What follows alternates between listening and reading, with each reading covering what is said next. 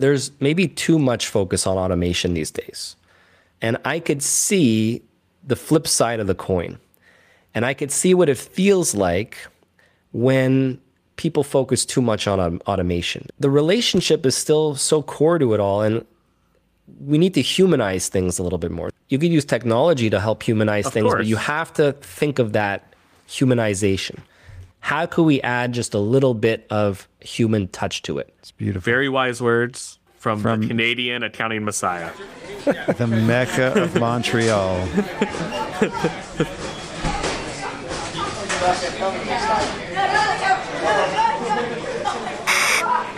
May I have your attention, please?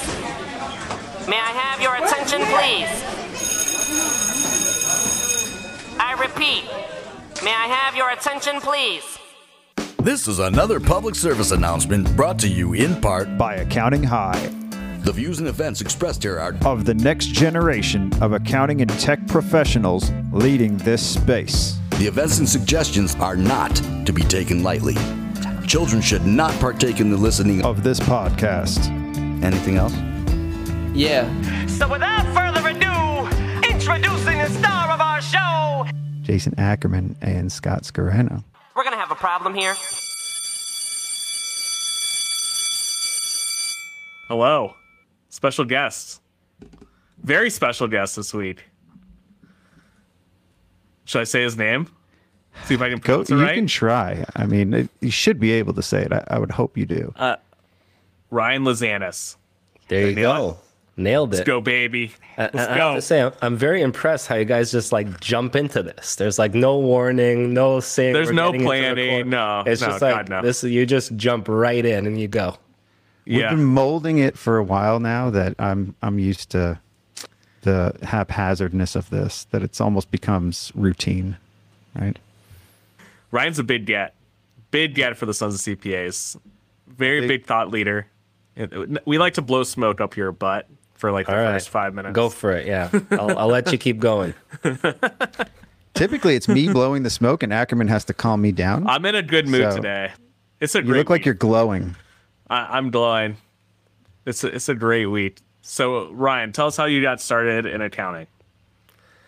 Yeah, so I'd say I'd probably blame that on my father, being an entrepreneur all his life, seeing the ups and downs. So he used to own a print shop. I've seen the highs and the lows of business. Put it to you like this: we all know like how print. Not a lot of printing going on anymore. And not a lot of printing anymore. So he always advocated for me to educate myself, finding some kind of profession. I think he saw that from a young age. I always wanted to start a business.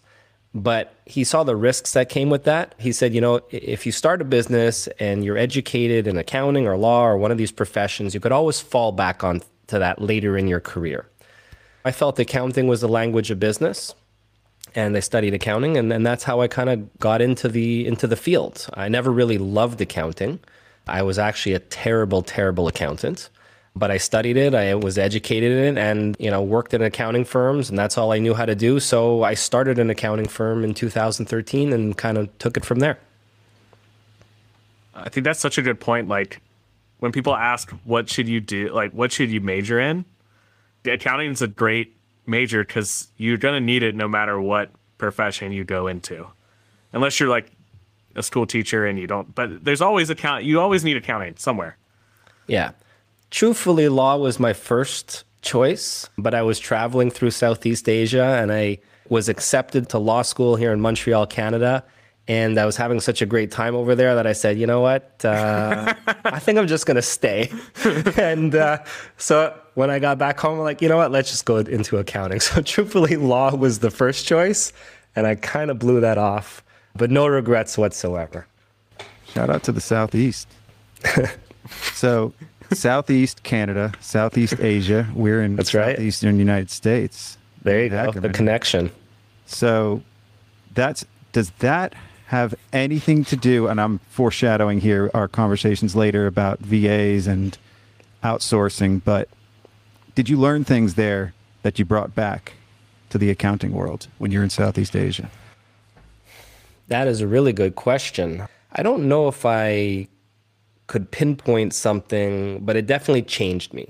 that trip definitely changed me, going there for 6 months, at a relatively young age, and just kind of opening my mind to a completely different part of the world that I knew nothing about. And it was just a completely different experience. And it definitely changed me. Like I said, it opened up my mind. I think it taught me to think a little bit differently and understand people. And it just changed me for the better. But I don't think I could pinpoint a specific thing. So, Ryan, you're in Montreal right now, right? That's right. The hotbed of accounting. It is. Toronto, Montreal. We have more guests from Canada lately than we've had. Yeah, Canada is hot. I've never heard that Montreal was Canada. You're saying Canada's the hotbed? Canada, no, not Montreal. All right, okay.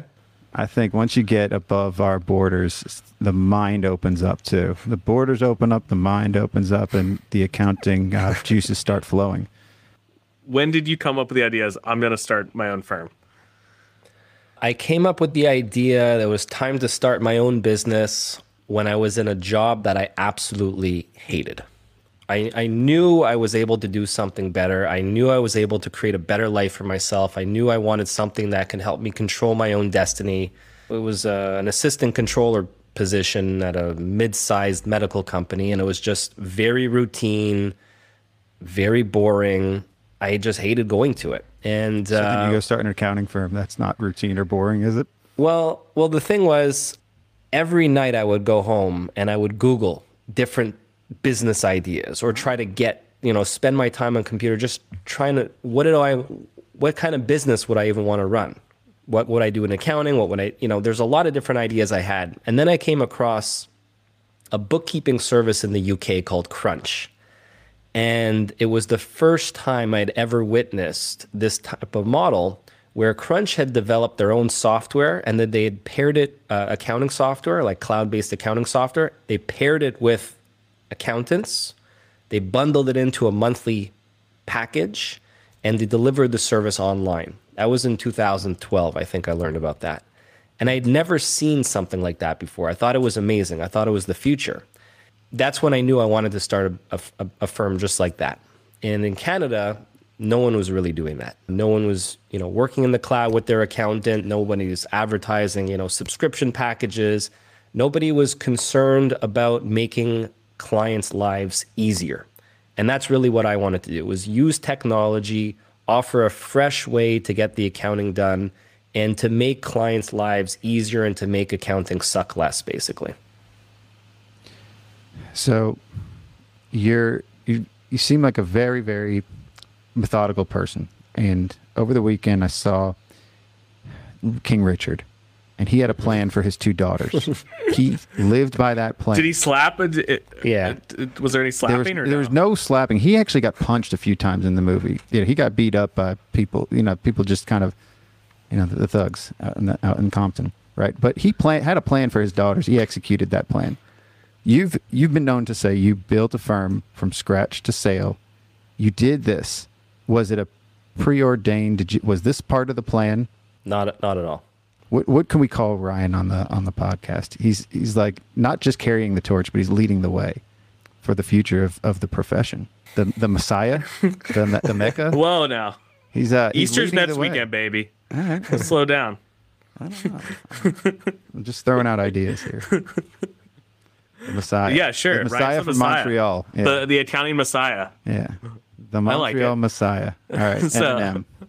So the starting of the firm. So you have this idea of kind of bundling monthly bookkeeping services, but how'd you go about actually starting the business? Like, what were your first moves that you think were vital to the success?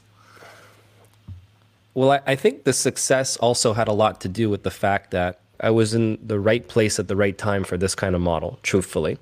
I stumbled across something that looked very interesting, and I thought this was the future, and I decided to run with it. And I remember when I was quitting my job and telling my boss what I was going to do, he thought it was the stupidest idea ever. He was a CPA, and he said it would never work. People would never. That's when you knew it was going to work. No, I was 50-50 that I was ready to go 6 months without picking up a client and say, you know what, this is not going to work out. I was preparing myself mentally for that.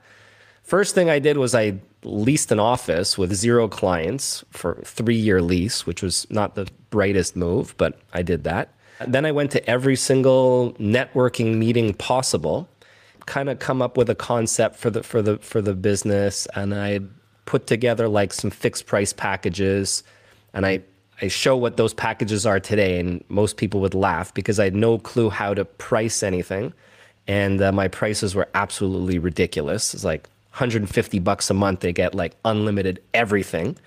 So it was just so many mistakes right out the gate. And then I just said, I have to pick up clients. And I tried all kinds of like crazy marketing strategies that just went absolutely nowhere. One thing I did do was I went networking as much as possible. Early mornings, in the evenings, at lunchtime. The very first networking meeting I went to, the very first person I spoke with, they're like, oh, online accounting. That's cool. I think I want to use Xero. I'm like, okay, let's do it. And I picked up a client the very first meeting I had, and was a client until the day I sold the business. So yeah, I mean, it's always interesting to think back on that journey. There's probably a lot of things I would have done differently. I wasted my time in a lot of areas, but yeah, it was an amazing experience.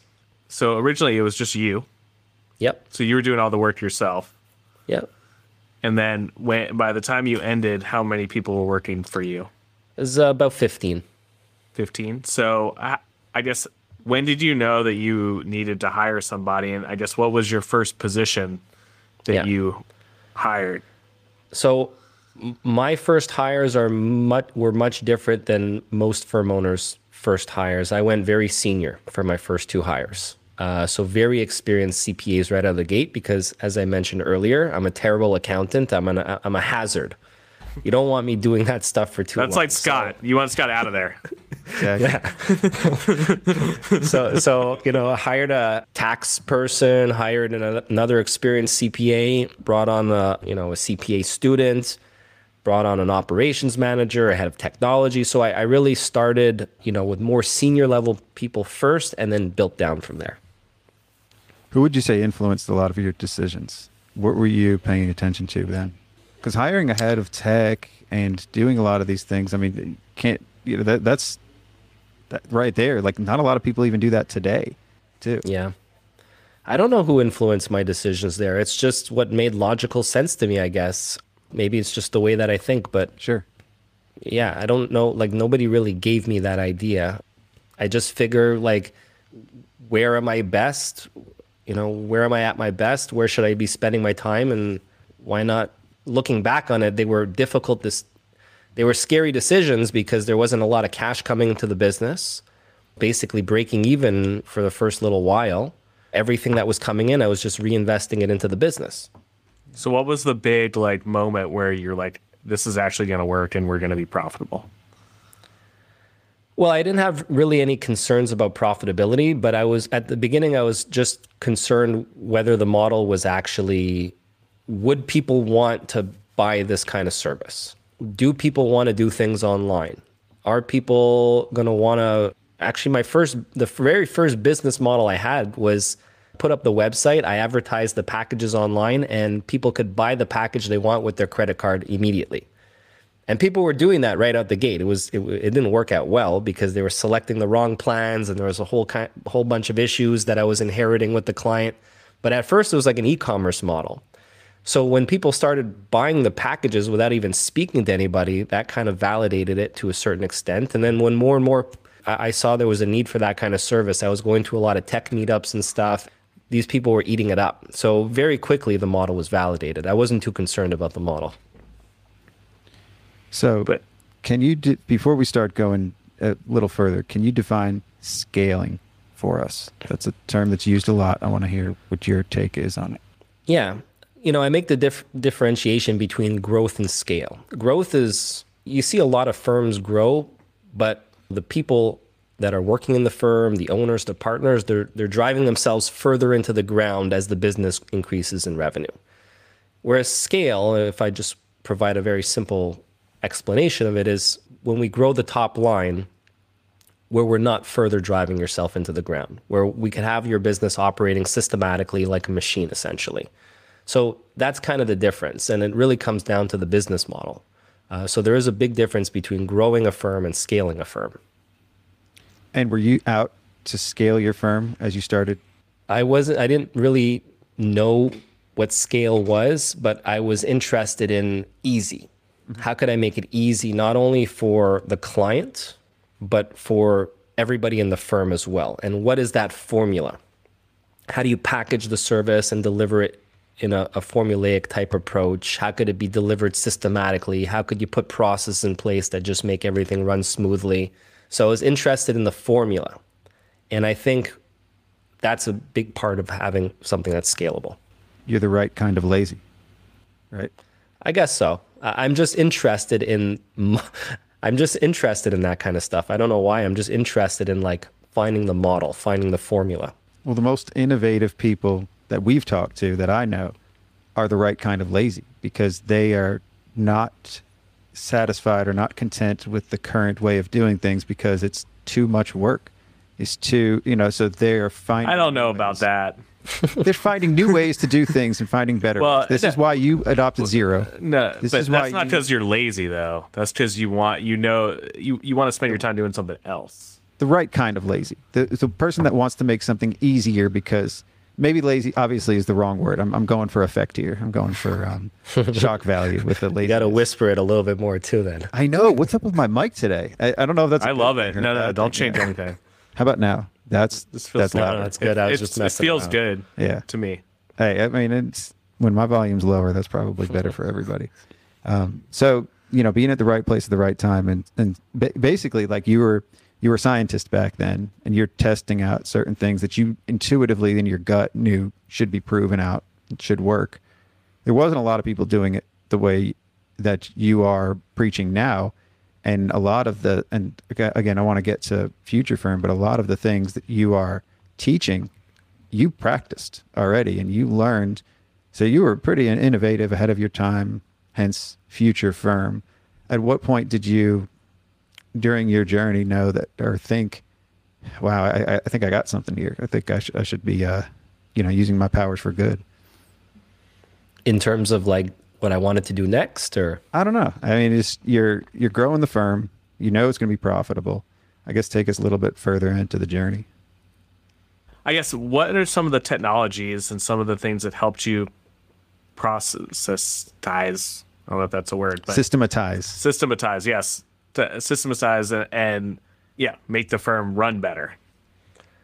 Yeah, I don't think there's any like specific technology that really comes to mind, and certainly not anything groundbreaking. I think it's just the way that you put the rules and processes in place and think about how you standardize the business, and then the technologies just kind of smooths that out. So look, when I started, like Xero and Receipt Bank were like groundbreaking. You would show it to a client and they would like go nuts. They're like, wow, this exists? Now it's like a given. The apps that I was using then are not very different than the technology that's being used now. And in fact, now it's starting to get a lot more advanced with all the no-code stuff that's coming out. So yeah, I don't think I'd point specifically to the success of the business to the technology end of things. I was ahead of the curve there, but yeah, I don't know if I'm really answering your question. So, was it like you only took a certain type of clients? Did you niche yourself? You made them do certain bank accounts. Like, is there how like deep did you get into making the client do certain things?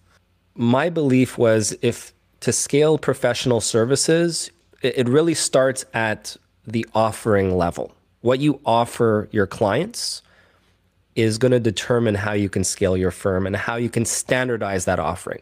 The problem with most firms is that they'll do it like this for this client, and then they'll work on this completely different client in a completely different manner. And what I wanted to do is just work the exact same way on on very similar kinds of clients. What that meant is, if a client came to us, they'd have to work with us on Zoom. We wouldn't accept any paper. They would have to go onto Xero. They would absolutely 100% require bookkeeping. They would then need this, this, and this. So we would dictate what their package is, essentially. And those packages were very similar across the board. So that we could automate or streamline the core stuff that needed to get done, and then we could add some add-on services on top of that. So the formula and the packages that they all received were very similar, which made the business operate more like a machine, in my opinion. So I'd attribute more of the success to that kind of approach than to the technology side of things. So how did you go about like it's tools?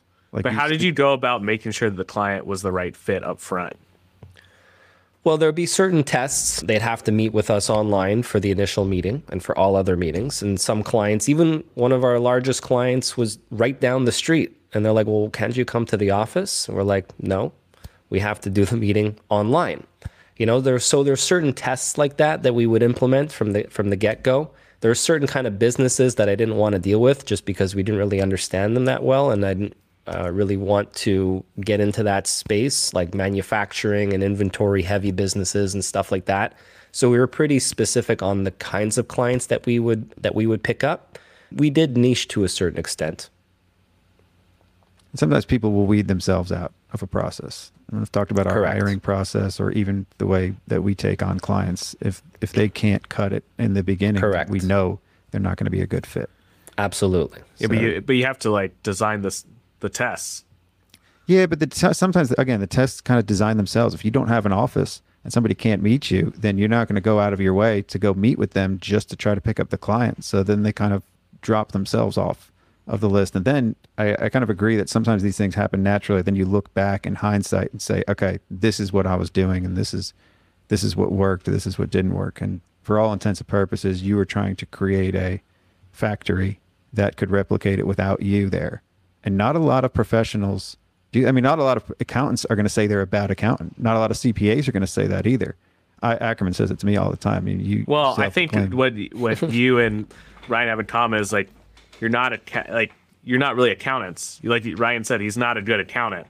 He wants to be the CEO of the business and not the accounting. And I think that most accountants like accounting and not being the CEO.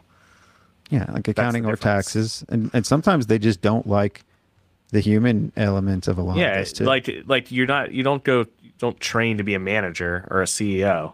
Like you have to have that entrepreneurial spirit like Ryan has, and have a plan, or maybe you don't have a plan, but you kind of figure it out on your own instead of what most accountants do, which is they're good at accounting and then they kind of back into owning a business.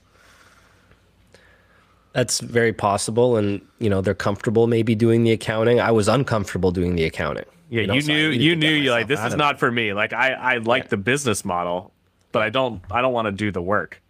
Correct. Which is good, and I think it's cool how you hired like you basically replaced the higher level partners originally. You're like, I'm gonna hire super high level people that can do the high level stuff, so I don't have to worry about it.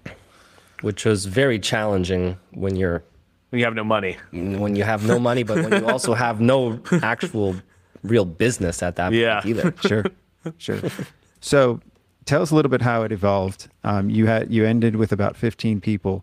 So at what point, like, what was the structure of the firm? What did it look like as it was, maybe year 3 or 4? I think, the idea was to always evolve that org chart where there would just be one person reporting into me, and that would be the operations lead, essentially, a COO, operations lead, whatever you want to call it. Where it's the CEO on top, the operations lead or COO right under, and then everything else kind of mushrooms out from there. So that's kind of what it evolved to. I really did not like managing. I did not like dealing with that aspect of things whatsoever. The operational side of things drives me nuts. I think I can do it, but I'd rather just focus on strategy and marketing and You're a visionary. Developing relationships. Yeah, I think we've talked about this, Scott. So the visionary integrator. Integrator. Yeah, I hate doing the integrator stuff. So when did you know that you wanted to sell the firm? Well, I never really knew I wanted to sell the firm until I started getting approached. Looking at my father, who had run his business for decades, I thought that's just the way it went. You start a business, and I just thought I would do this. I never even had an end in sight. I just thought it would keep going. And being one of the earlier cloud accounting firms gave me the opportunity, all these other firms wanted to get into the game, which meant, I was getting approached by a lot of others, mid-sized firms, large firms, firms from all different parts of the world that wanted to leverage that kind of expertise and do it themselves. So I started getting requests for partnership or mergers or acquisitions. And that was a very confusing time of my life because I had no idea what I wanted to do. I didn't know if I should just continue, if I should take one of these opportunities, I had no clue what I wanted to do. It drove me absolutely nuts trying to figure it out. And then what I did was finally perform an exercise. And Scott, we've had a brief chat about this where I got clear of exactly what my ideal life would look like, how much money I wanted to make to live the lifestyle I wanted, how many hours I wanted to be working, where I wanted to specifically spend my time. Like, I just visualized that life. I would reverse engineer a plan and figure out what the next step would need to be to help me continue that path to achieving that ideal life. So that's kind of my approach for everything now, is start with the end in mind and reverse engineer what you need to do to get there. It became clear what my actual purpose was in life, what I really wanted things to look like. And it became clear that selling the business and starting Future Firm would help me better get there. So yeah, that's kind of what so what was like. So what's the purpose in life? What's your purpose in life? Well, my purpose professionally, and I think the reason why I started my accounting firm in the first place, Zen Accounting, in the manner that I was always frustrated with our profession. I always found it very old school and archaic, and our accounting bodies are not doing what they need to do to help people like us advance. There's a lot of big game that's talked about, we're moving you all into the future, but really we're very, very behind. If you look at all the other businesses, many other types of businesses in the world, we're just not moving fast enough with the times. And one of the reasons why I was excited about starting Zen Accounting is because it was doing something fresh in the profession and trying to advance it in some way, shape, or form.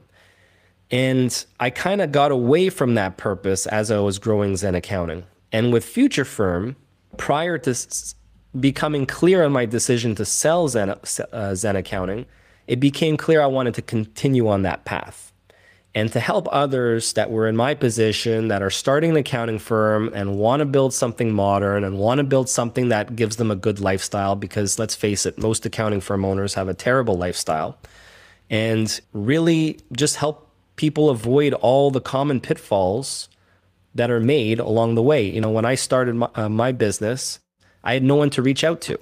I had no one to support me. I reach out to my professional body, ask for help. Hey, could I charge a monthly subscription? Could I advertise this on my site like this? How do I get clients in the digital age? How do I do all this stuff? No one could tell me anything. I just want to give people a blueprint on how to do it and just help them along the way. So my purpose was really about helping advancing the accounting profession, helping modernize the profession in some way, shape, or form. And that's what I hope I'm doing with Future Firm. Moving the industry forward, moving the profession forward. So Zen Accounting, that was the name you chose. Was Xero an inspiration for that? Or I don't even think Zen Payroll was around at the time. Xero was not an inspiration. Sounds like a Southeast Asia trip. That's we're circling back. Yeah. Well, funny you should say that, because my wife actually came up with the name, and she's Southeast Asian, who I met over on my trip. Oh wow. You met your wife? Wait, hold on. That was it. You're like the Canadian dream. That's like the Canadian. That's the dream. The American dream is marrying a wife from Mexico. So I've heard. I love this. So she helped come up with the name, because the idea was, look, I wanted to make people's lives easier. I wanted to provide an easy, pain-free accounting service. That was the why. And you brought a lot more back than accounting inspiration from Southeast Asia. That's right. Back. Yeah. So we came up with the name Zen, and then she's like, "Well, put an X on it. It sounds cooler." I'm like, "Okay, let's go with that." And then you see zero, and you're just like, "Fuck." Yeah, well, they had it. They obviously had that first, but yeah, there was no inspiration coming from zero there. I wasn't even using zero when I launched the firm. Zero inspiration. No. So when you knew you wanted to sell the firm, Yeah. what were like the steps you took to sell it? Well, I was getting approached by a lot of different firms, so it was just about comparing the available options. So were you like, what was your size? Were you like, I'm ready to? Did you go through a broker? Were you like, I'm ready to sell? Like, give me your offers. Like, what'd you do? Well, at that point, I had offers already lined up.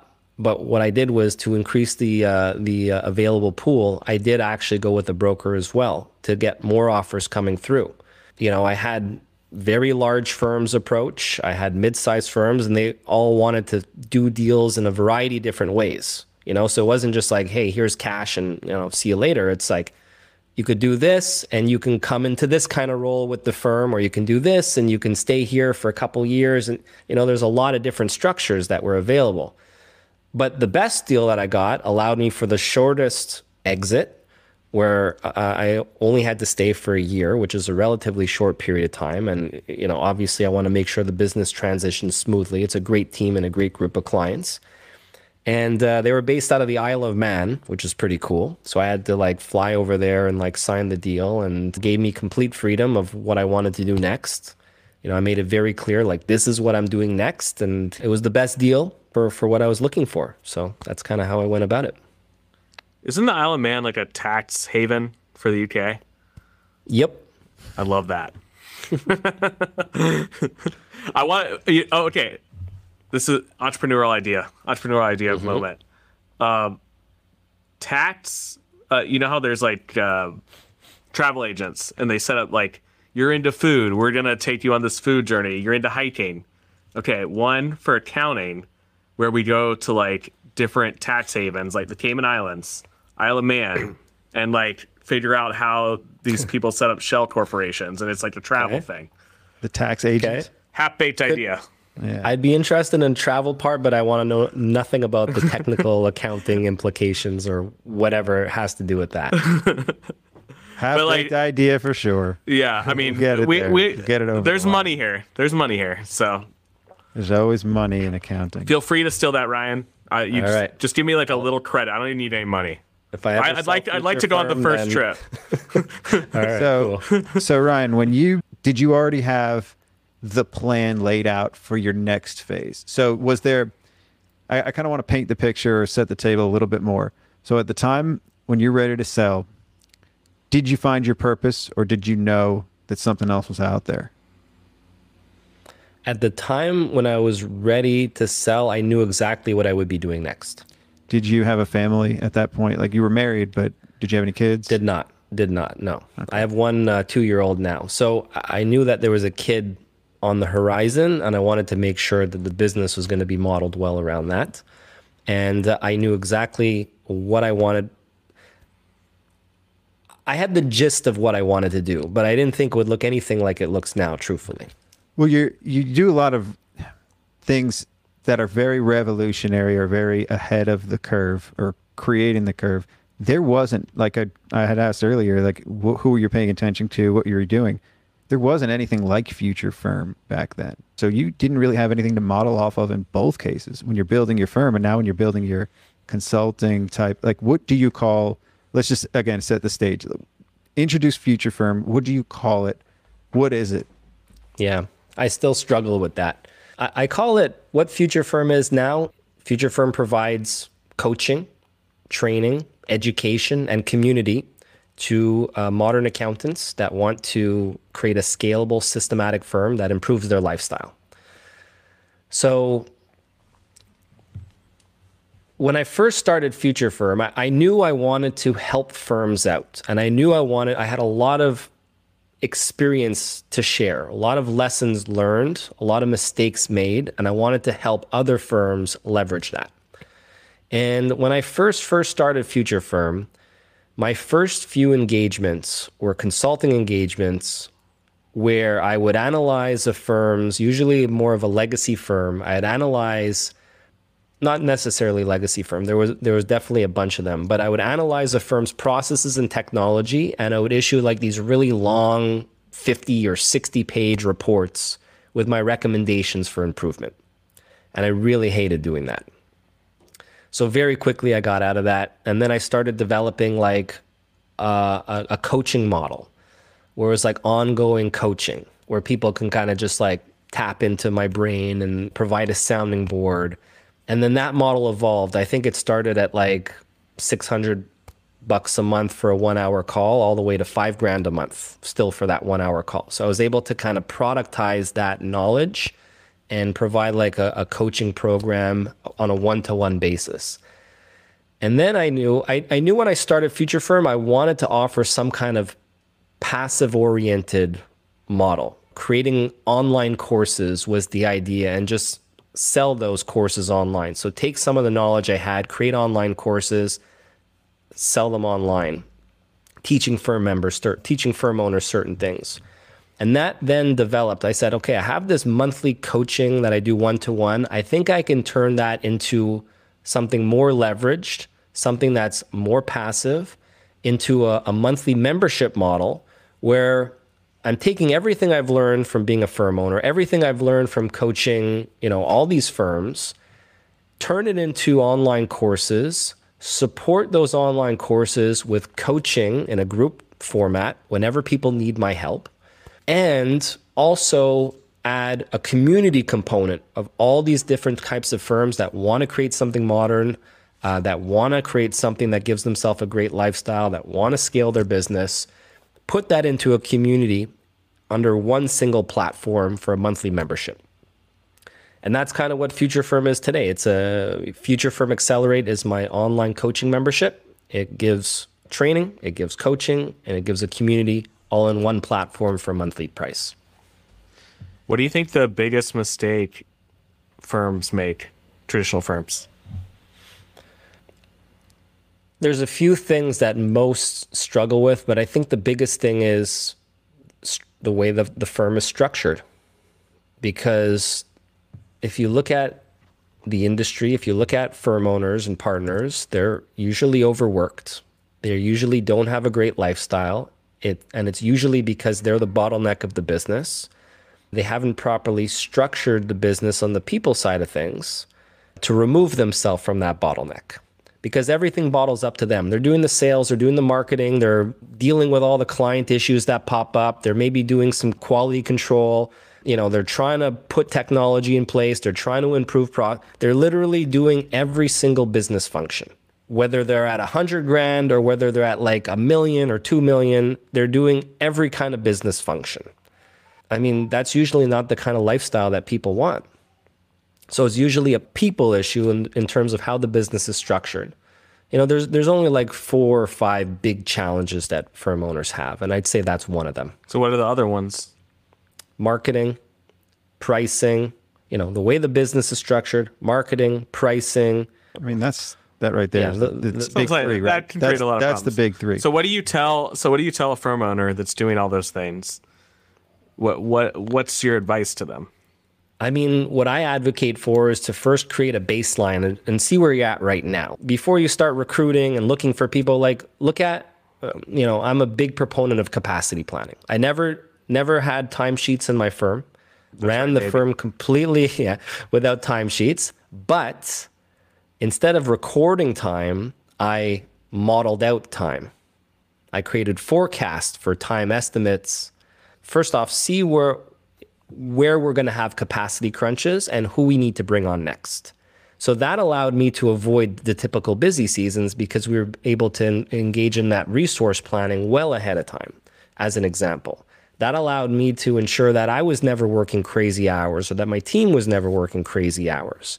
It all starts with capacity planning. So that's like the baseline. And then from there, what I usually advocate for is that you need to hire more senior than you think, earlier than you think. Most firm owners are like 10 people deep on the team before they have someone more senior coming in to help them with some of the more complex stuff. Getting someone to manage operations, getting a more senior person to handle the clients, You have to shield yourself from the machine if you don't want to manage the machine.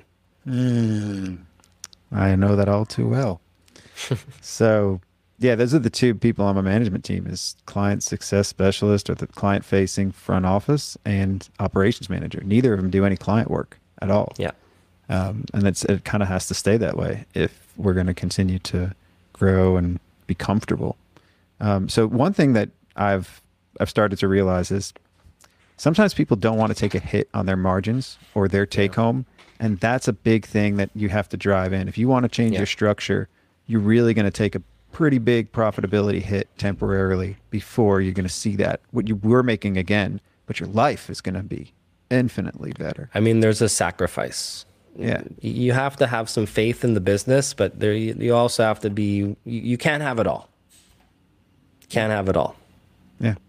I mean, you can eventually, but you got to have patience. I think, eventually you could get to like you did, where you designed the perfect system. There's a lot of examples out there for a firm owner to see what works and what doesn't already. They're not in the dark like you were. There's a lot of great examples of people that did it right. And Correct. I don't want to allude to too much, but I think that you were used as an example once of a firm that did it right, turned around, sold. He didn't name you by name, but I'm pretty sure that he talked about how you grew it. And there was not too many people at that time doing it like you. So what's hotter? So this is a line that I wrote in my rap, and it's like, what's hotter than $1 million cloud firm with no churn, right? Low churn, right? What's hotter than $1 million cloud firm with low churn? I could keep going on with the rap, but that was just a line that I think subconsciously. I didn't know we were sponsored by your rap career. This is exciting. Eventually, I got to still perform it. That's a whole nother story. CP Aliens. That's my first rap. So stay tuned.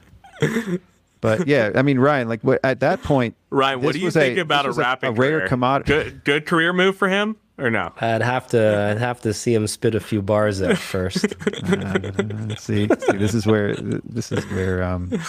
it's really more or less a hobby now. It's kind of like a joke that's become serious because it was pretty good. So no, but at that point, it was a rare. It wasn't a commodity. What you created was a rare precious metal almost, or a rare a rare resource, right? So I guess I want to kind of figure out what people should expect if they're ready to sell their firm. Is something that you did replicable? Can that be done again, or was this a one-off shot? Like, people have sold for great multiples. I think, I don't know if you care to share what multiple you were able to get when you sold it. I'd love to, but my deal would not allow that. Deal would not. Anything that's not public information is not. Yeah. So, I guess the question is, how, if people want to sell, what's the best way for them to become the most marketable for other Join firms Future to Firm. buy? There you go.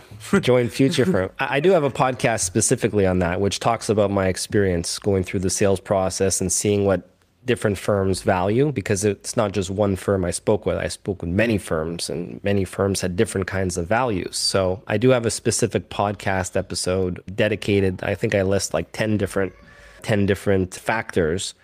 But I think a lot of people, what they want now is they want to buy a modern firm. They don't want that old school archaic model. They want something that has like a subscription revenue behind it. They want inbound traffic or inbound leads coming their way. They want technology being used, tech savvy team in place. These are a lot of things they look at. Now, the big thing still is, how much are you growing by? What's your profit margin? Profit margin is a big one, actually. There's a lot of these cloud firms, modern firms, that just don't have the profits. And there's a variety of reasons for that, but that's a big one. You're not going to get a high multiple without a healthy profit margin. And what do you consider a healthy profit margin? Well, I mean, like, I know percentage-wise. I know some with 30%, some with 60%, but I mean, there should be no lower than 30% absolute minimum. I love that. Yeah. So starting with the end in mind, I'm a franchisee of Padgett, and something Jeff said recently to me, he thought that Future Firm was a competitor to Padgett. And now I'm seeing it because everything that you suggested, coaching, training, education, community's a real big one. All of these things are things that I've been trying to drive to Paget to as what I would value in a franchise, as a franchisee. I think you're seeing the future of what people need. Dark Horse CPAs, I think they're also one that have a pretty decent modern offering.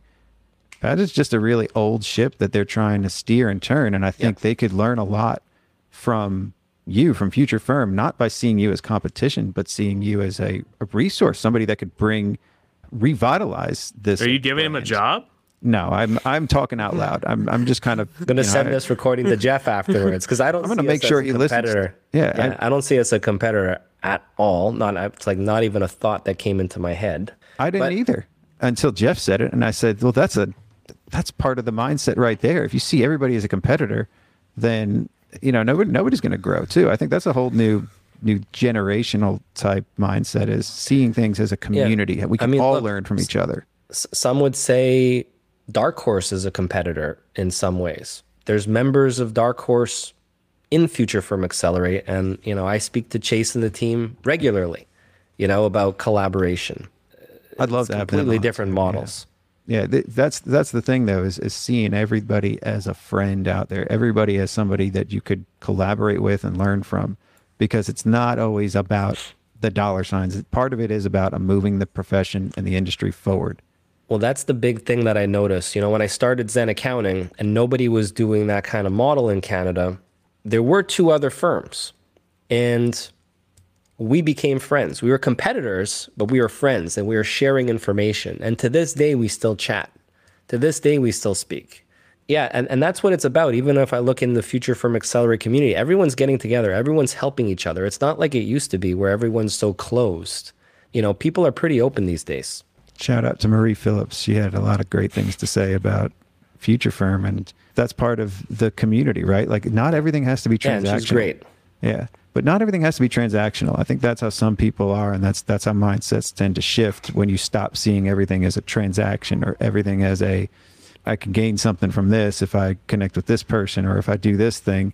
And not everything is like that. I think a lot of things are just part of all of us kind of growing and learning as professionals. We're entering uncharted territory, this post-COVID type world. And the way, like, Ackerman, half of your people are probably not even in the office now.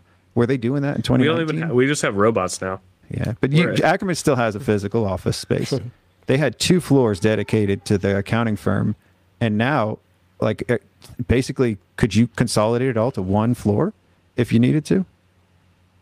No, not really. There are that many people in the office. People, yeah. I want to know, Ryan, where do you see the accounting world changing over the next 5 years? Like, what are some of the things that you think are really going to be adopted and we'll see more widespread? It's hard to answer that because I obviously don't have a crystal ball, but well, damn it. I thought you did. Yeah. That would have been nice. Sorry to disappoint. Look, I do have an article called Future of Accounting. So it talks about this, and it talks about trends that are happening right now that are intensifying. And, there's a number of things. I think one that I want to get is not really spoken about that much. We should maybe focus on this a little bit more. There's maybe too much focus on automation these days. Too much focus on automating the relationship with your clients. And I was really, focused on that. I know a lot of firms, it's like they just want technology and processes to be so smooth. But on the other hand, now I have a business that has an accountant, and I could see the flip side of the coin. And I could see what it feels like when people focus too much on automation. And you can see the scale factors of the world. You raise $100 million, you put into software to automate the accounting relationship, and it totally went bust.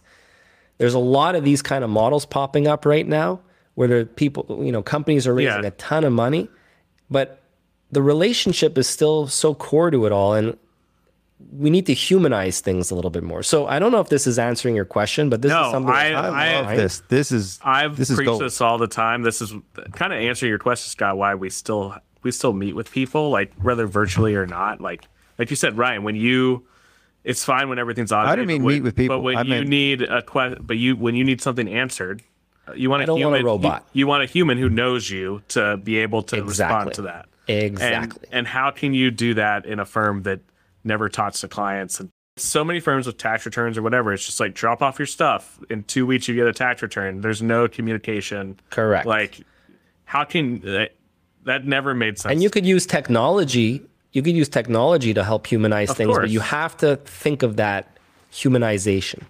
The other thing I'm very interested in, and I talk a lot about this, and I'm seeing it pick up steam, is these firms that don't want to have the typical service delivery model, and they want to have more of that passive revenue model. And I'm seeing a lot of firms jump on this. Well, maybe not a lot, but relatively speaking, a lot more, where they're developing courses, online courses. They're developing group type training, membership type models. So instead of like you doing the bookkeeping yourself, you'll train someone to do the bookkeeping, and you'll charge a couple $100 a month for that, but it's all margin. So I'm seeing a lot of that kind of stuff pop up right now, and it seems pretty popular. So if I was doing a firm today, this is me personally, I would be running that kind of model. So you don't take on the smaller clients. Personally, you train the DIYers and you teach them, and then would you still take on the larger clients that could actually use your services? That's a good question. You could certainly, and they can. Well, it sounds like what you're doing now. It's exactly what I'm doing now, but accounting firms could do that kind of model. But so here's I don't my plan question. On running kind of going back to your thing of like, we need to humanize. Yeah. But you also want to scale. Yeah. That seems like they're kind of they're not really at odds, though. People is the answer to scaling. And those people are the ones that interact with the client. It's not the owner. How do you scale? How do you scale when you need They are people? somewhat at odds. They are somewhat at odds, truthfully, because it does. You need the person has to be available. It doesn't have to be you. It has to be somebody has to be available to answer these questions. Yeah. I think that knows what they're doing. And I don't really have a fully fleshed out answer, but I think it has to do with thinking about how could we avoid the relationship feeling so transactional? Bank statement, month end, month is closed, bank statement, it's just like the same robotic type communication that is maybe just automatically sent out all the time. How could we add just a little bit of human touch to it? I don't think it has to be a lot. And I have a podcast episode about this. One of my more recent ones, a simple customer experience improvement that you can make. How often do people check in with their clients? Just a check-in email. Yeah. It's very rare. Very rare. Hey, how's it going? How's business? Could be a 10-word email. Hey, how's it going? I checked in your Xero account. Looks like last month's going better than the next, or whatever. Then the last month is going better than the previous. Everything going okay. I don't think you have to do much, truthfully. Just show that you're a human. So one thing we implemented was recurring appointments, and that's part of the service package. Nothing scheduled for that appointment. It's there, and everybody shows up. We can discuss things. And that's where most of the magic happens. That's where the conversations start happening, and that's a relationship business there, and you can forecast that time. One thing that we're also experimenting with. But again, though, that's not scale. Like, how is that scaling? Is it not? If you're charging the right prices, because scaling means you can do more. In my mind, like it's more and more with less resources, right? So you have to, once you get to a certain amount of client, like one person can only handle a certain amount of clients, right?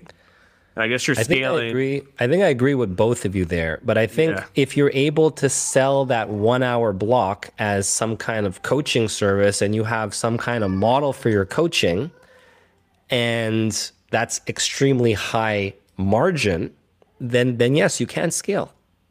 So basically, we need to charge a lot for our time because they're getting the resources and they're getting good service. Hey, look at you, Mr. Time. Charge a lot for our time? I don't like that. Charge a lot for your time. What the hell does that mean? I'm calling about productizing that service. So any product. Like if you go to like if you're going to watch so I guess it could be asynchronous. There could be a lot of these things that are happening that are, if you're sending Loom videos and having a discourse that way, or inviting people into your Discord or Slack or different channels of having these conversations. That's a great example. Loom is a great example to help humanize it. You could include that as one of your features in your service, like monthly Loom check-in or something.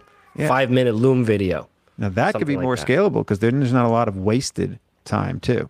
And it becomes, drilled down to what's important and what do other people find important? What are the little things that you can give them that spark every time, and they remember why they're paying you so much.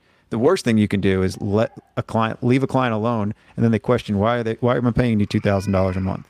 That's the worst thing you could possibly do. So keeping them engaged is maybe not scalable, but maybe we can figure out a way to balance that. I think a lot of it is about balance and balancing the tech automation to allow us more free time to find our purpose, to do why we got into this. Why did we start an accounting firm, or why are we accountants? We want to help people, I think, in a lot of cases too. What do you think about that, Ackerman? Sounds great. So Ackerman, have we given you clarity on your purpose? Well, God, no. I need to do a Ryan. I love what Ryan said, was just kind of reverse engineer. Like, this is the life I want. How do I get there? And figure out, kind of reverse engineer that. I think that's good. And I think a lot of accountants, including myself, like, we're just so busy. We don't take that time to do that exercise that you did. Nobody. I didn't do it when I started my business. I just jumped right in. Yeah. Everybody just jumps right in. And, that kind of thought process comes from Traction. But I just added an extra step to that, put personal goals in there. Like Traction says, where do you want to be in 10 years? Reverse engineer where you need to be in 3 years. Then reverse engineer where you need to be in 1 year. Then reverse engineer that 1 year plan to see where you need to be in the next 90 days. And those are your goals. Mm-hmm. But what I did is I added an extra step, and I said, forget the 10-year. What do I want personally? What do I want my life to look like? These are my personal goals. This is my bullet point list of where I want to end up personally. And then that should be consistent with the business end of things. So COVID was the reason that I was able to do that. If it wasn't for COVID, it wasn't for getting stranded in Mexico, I'd still be on that rat race. I'd still be on that hamster wheel, running 1,000,000 miles a minute without getting anywhere.